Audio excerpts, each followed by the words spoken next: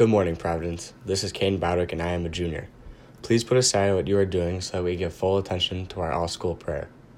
Dear God, today is December 6th, otherwise known as the feast day of St. Nicholas.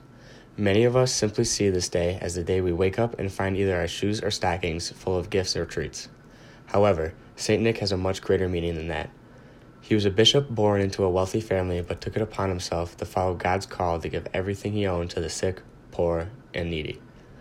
Other than being a legendary gift giver and the patron saint of children, he is attributed to saving a man's 3 daughters by sneaking gold into their shoes to prevent them from being sold into slavery. So God, my prayer to you is this.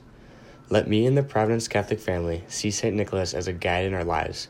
Let St. Nick lead us to be as caring and compassionate as he was. And as we dig through the gifts we received, let him inspire us not just to be the receiver of gifts, but to also give them. Let him encourage us to continue in our call to help and serve others any way that we can. Also, let us recognize that just like St. Nick, you, Lord, are a gift giver. You give us the gift of life and continue to share with us your endless love. Love me.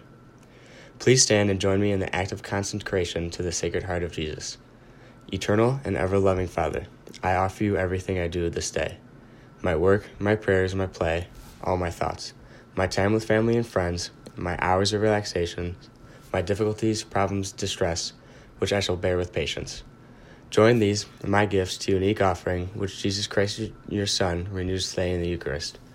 Grant, I pray, that guided by the Holy Spirit and united to the Sacred Heart of Jesus, my life this day may be a service to you and to all you send into my life, so that we can continue to respond with love to the mystery of your call to be your special people. Amen. Heart of Jesus, burning with love for us, inflame our hearts with love for you. Now turn to the flag and join me in the Pledge of Allegiance.